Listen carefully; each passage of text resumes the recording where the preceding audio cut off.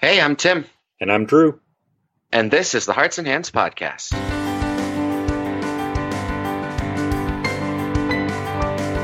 In episode 23, we talk to Brandon Steenbach about finding truth in fiction, and we talk about talking about the Avengers.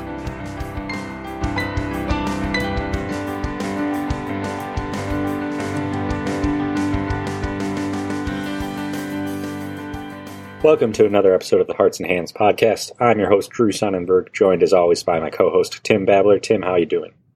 I'm doing pretty well, Drew. How about yourself? Pretty good. Let's just cut right to the chase here. We're a couple weeks late, but everybody is talking about Avengers Endgame. And so we're just going to talk about people talking about Avengers Endgame. Why is everyone doing this, Tim? Well, aside from the fact that it's one of the greatest movie showpieces in the entire history of cinema, I've noticed a lot of people, Christian blogs or lots of different things that they're trying to point out, like how there's the savior character and there's all these things where they're trying to make it distinctly Christian. When I'm not sure that was the original intent of the movie writers or of the original comic creators either. Yeah, and I think, you see this from time to time when a big movie or TV show or something that captures the attention of at least a significant portion of the population. It seems like people want to use it for sermon illustrations or blog posts or whatever the case may be. And I'm not saying it's wrong to do that, but it just seems like I've seen so many blog posts like approaching it from a Christian perspective, or what should a Christian think about the themes in Endgame, and is there a connection to Christ, or is it just, kind of a redemption story, but not exactly. But it just seems, it makes sense because it's making so much money, but it seems like I've seen way more for this than I've seen for any other piece of pop culture. Right. And I think just the fact, like you said, that it's such a phenomenon, breaking box office records and things like that. People want to get in on the action and say, well, if you're going to do a search about Endgame and maybe does Endgame have Christian themes, well, you're going to get a pop, and then maybe they're going to look at your other posts or things like that. But at the same time, you want to be sure that what you're saying is in fact valid and true, because it can be dangerous at times to try to say too much when it's not actually written there. Yeah, and again, I want to be clear. I'm not trying to knock on any individual who has done this. Pastor Tim did this on Bread for Beggars. He wrote about Avengers Endgame. He actually writes about just about every comic book movie that comes out, and that's just his thing. And so, there's nothing wrong with that. I enjoy reading his posts and everything. It's just, if you're doing it, I think it needs to be for a specific reason and not just because it's the thing that everybody's talking about. So I'm going to kind of shoehorn my point or what I want to say into this, even though it doesn't really fit. Yeah. Well, I think that leads us really well into our conversation with Brandon. We're going to be talking with him about finding truth in fiction. Let's get to that interview now. Today we get to welcome back one of our former guests on the podcast, Brandon Steenbach. Welcome back, Brandon. Hey guys, nice to be with you again. Brandon, we wanted to talk with you today about how Christians approach fictional stories. And it got me thinking, Solomon once said, there's nothing new under the sun. So how would you dissect that phrase when it comes to fiction? Are we just repeating the same stories over and over again? Yeah, that's an interesting question. So a lot of people will say that, any fantasy story nowadays is just like a rehash of Tolkien and maybe some other guys, stuff like that. They'll say that science fiction, it's all just sort of copying some of the greats of the kind of golden age of science fiction. I think, if I'm remembering correctly, Tolkien actually had an answer to that issue once where he said something, it was C.S. Lewis, though, it was one of those two guys, but they said that really all fiction writing is plagiarism. And the point that he made it kind of in context was that what we tend to do is we take mythology, we take old stories that we know, and we take bits and pieces of them, and we sort of find new ways to fashion them together and create a new idea. And I think there's a lot of truth to that. I think when you look at a lot of fantasy stories, really they are borrowing ideas from different things and kind of putting them together into new idea. It's sort of like, I guess it'd be a little bit like a recipe, right? Like, Sure. Tim, I know you like to cook, and you might see a recipe and then go, oh, that's pretty cool. But then I also saw this other recipe once, and I'm going to sort of borrow a little bit of the technique from each and try to put something together. So is it new? Well, maybe not. But is it still its own thing? Yeah. So how would you say then we as Christians can look to novels and other fictional stories and try to find truth? Well, I guess I would say that, to a certain extent, every person has kind of a natural knowledge of God, right? They understand that God exists.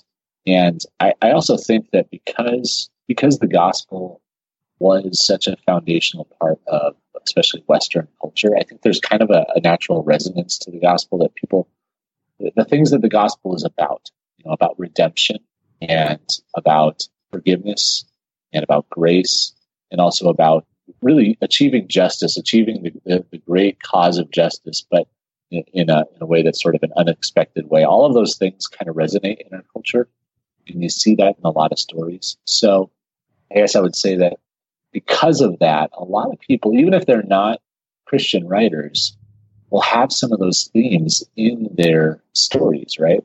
So when you open up that book, you start reading it, and you realize, oh, hey, this person's actually striking on something that's very true. Even if they themselves don't necessarily know the truth that's behind it, there's still something there, That reminded me of something that we talked to Professor Paustian about a couple weeks ago.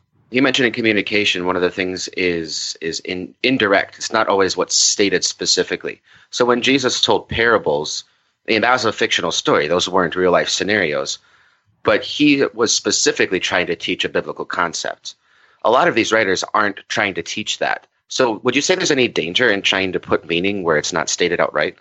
I think absolutely. And I guess if you look at, just to take it off the subject of maybe books and stories, and just put it in the context of like movies. Sure. Movie as a storytelling. I mean, if you were to think of one genre of movies that is just kind of consistently mediocre, it's Christian movies, right? I hate to say that, but it's true that Christian movies, by and large, are just not really that well done.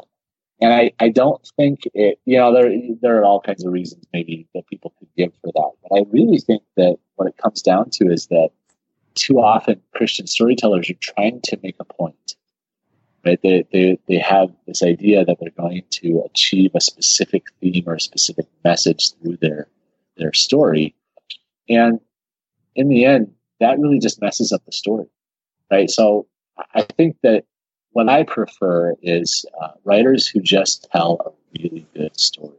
One of my favorite newer authors that I've really come to love recently is a guy named Brent Weeks. And he's a Christian, but he does not attempt to tell a Christian message through stories. He just tries to tell a really good story. But as he goes through, there are elements of his faith that shine through that are very meaningful. And he ends up telling some really important truths. But that just comes through the natural process of telling a good story. Yeah, I agree with what you're saying about how, especially with like a Christian film, it can almost come across pretty heavy-handed, that they're really trying to just nail this point home, and in the process they just make a bad story. But I do think there's some examples that kind of thread the needle between telling a good story and kind of trying to illustrate a truth. The obvious example is something like the Chronicles of Narnia. Do you have any insight into how that's done, how you can both tell a good story but still get a truth across? Yeah, I think it's interesting that you bring up Narnia because, I would agree with you, Drew, that Narnia, I think, does thread the needle really well. The funny thing is that Tolkien, who was friends with C.S. Lewis, he didn't like Narnia. He actually thought it was too preachy. He didn't like that Lewis was trying too hard to analogize, and so he felt like it didn't thread the needle very well.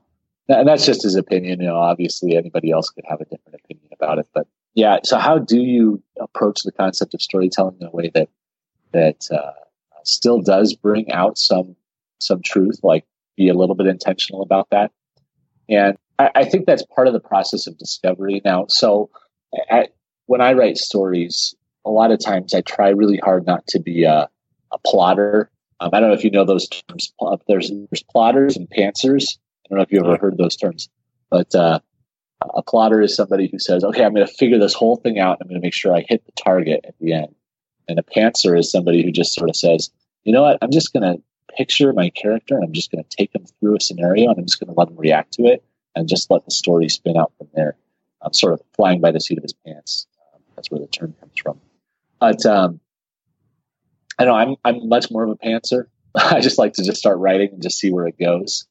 I know other guys who are not so much, but I think that when you allow your characters to be dynamic, when you really know who they are and let them react in realistic ways to the situation, I think if you've got the truth embedded in your heart, it's just going to come out, right? So if you're a Christian storyteller and you're trying to tell a good story that's going to have some good Christian themes, have a really realistic character in a really realistic situation and have him react exactly how that character is going to react in that situation. In the end, the truth is going to come out of that, you know? So I think that's what you're looking for. And I think that when you read a book or you watch a movie where the author or the writer or whatever has done that really well, it just comes across as genuine and authentic. And I think that you can see that. Then there's a flip side to this as well. Then there's stories that are written by non-Christians.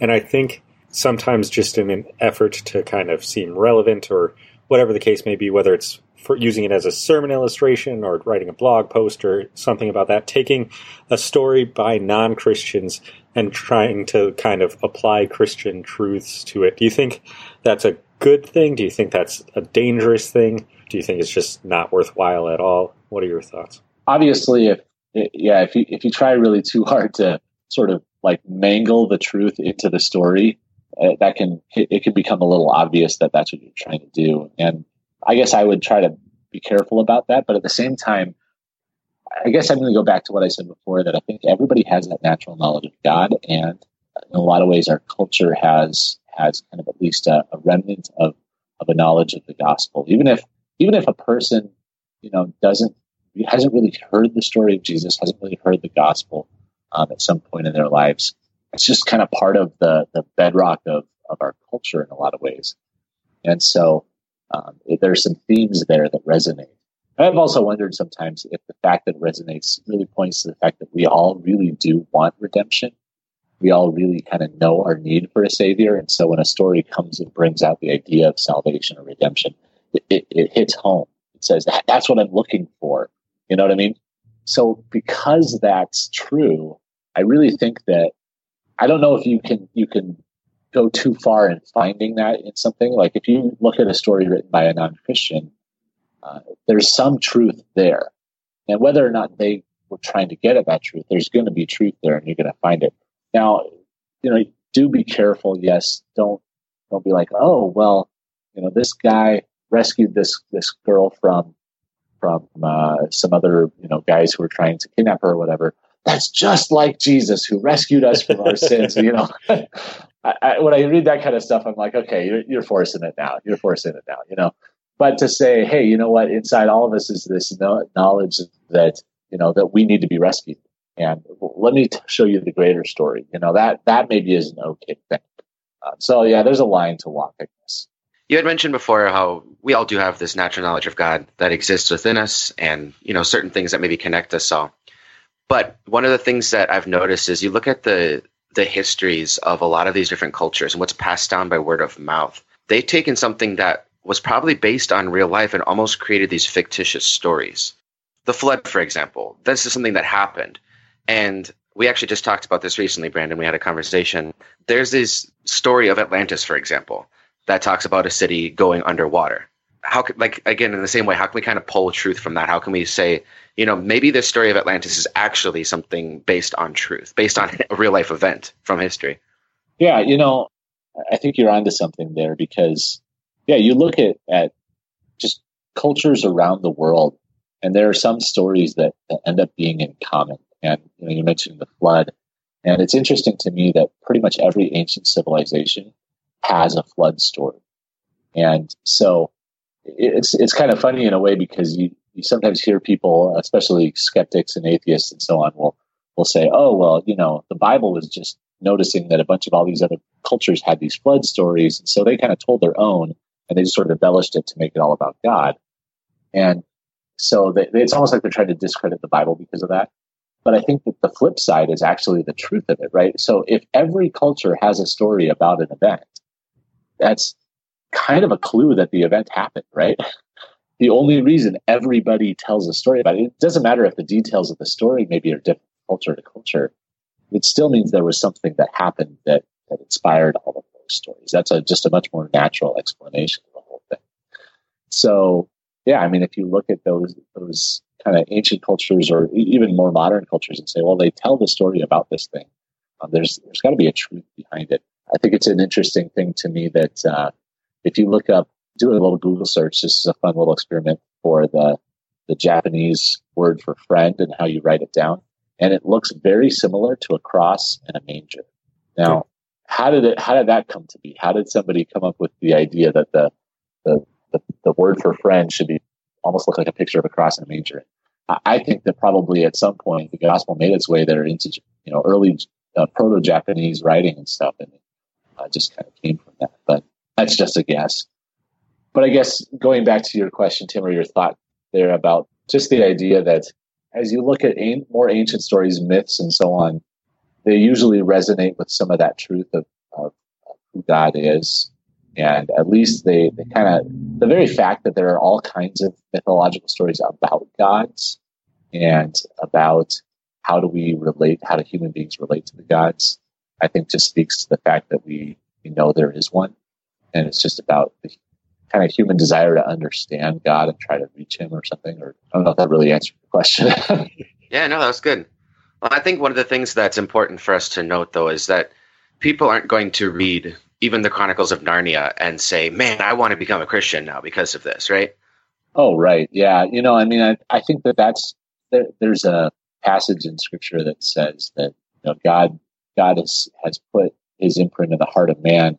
But then it says, so that man would reach out and seek him and find him. And the idea being that it's not just that, oh, well, we could just come to the gospel by reading this, or we don't need the actual gospel. We could just hand them a copy of The Lion, the Witch, and Wardrobe, but that when people read those things, it tells them there's something bigger. It's a story that gives them some meaning. And hopefully that can be a bridge or at least get them thinking, right?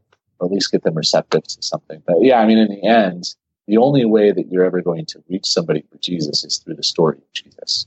Going back to a couple of things we already talked about. One, that this idea of a lot of Christian stories or films being kind of heavy-handed with their themes, but also this idea that you as a pantser just kind of let your faith flow through your characters. If there are any plotters out there listening, how can they approach writing a story without it just being, well, it's got to be a redemption story because that's the Christian message in a nutshell. So how can they communicate Christian truths without every story they write just being a redemption story in new clothes? Yeah, that's a good question. And since I'm not a plotter, I guess I find it a little bit harder to answer, just to be honest. But maybe if there is a plotter listening, they could contact you guys and forward their thoughts on to me. I'd love to hear them. But I guess I would just say, once again, even if you are the kind of person who likes to plot everything out, just try to tell a good story. That's what it really comes down to. And so, as you're sort of plotting things out, think more in terms of what creates a good story. There's a lot of good stuff about there's different story structures and story themes. For instance, there's the 3-act structure, which is kind of the common structure for storytelling. There's the hero's journey idea. There are a lot of different ways you can approach that.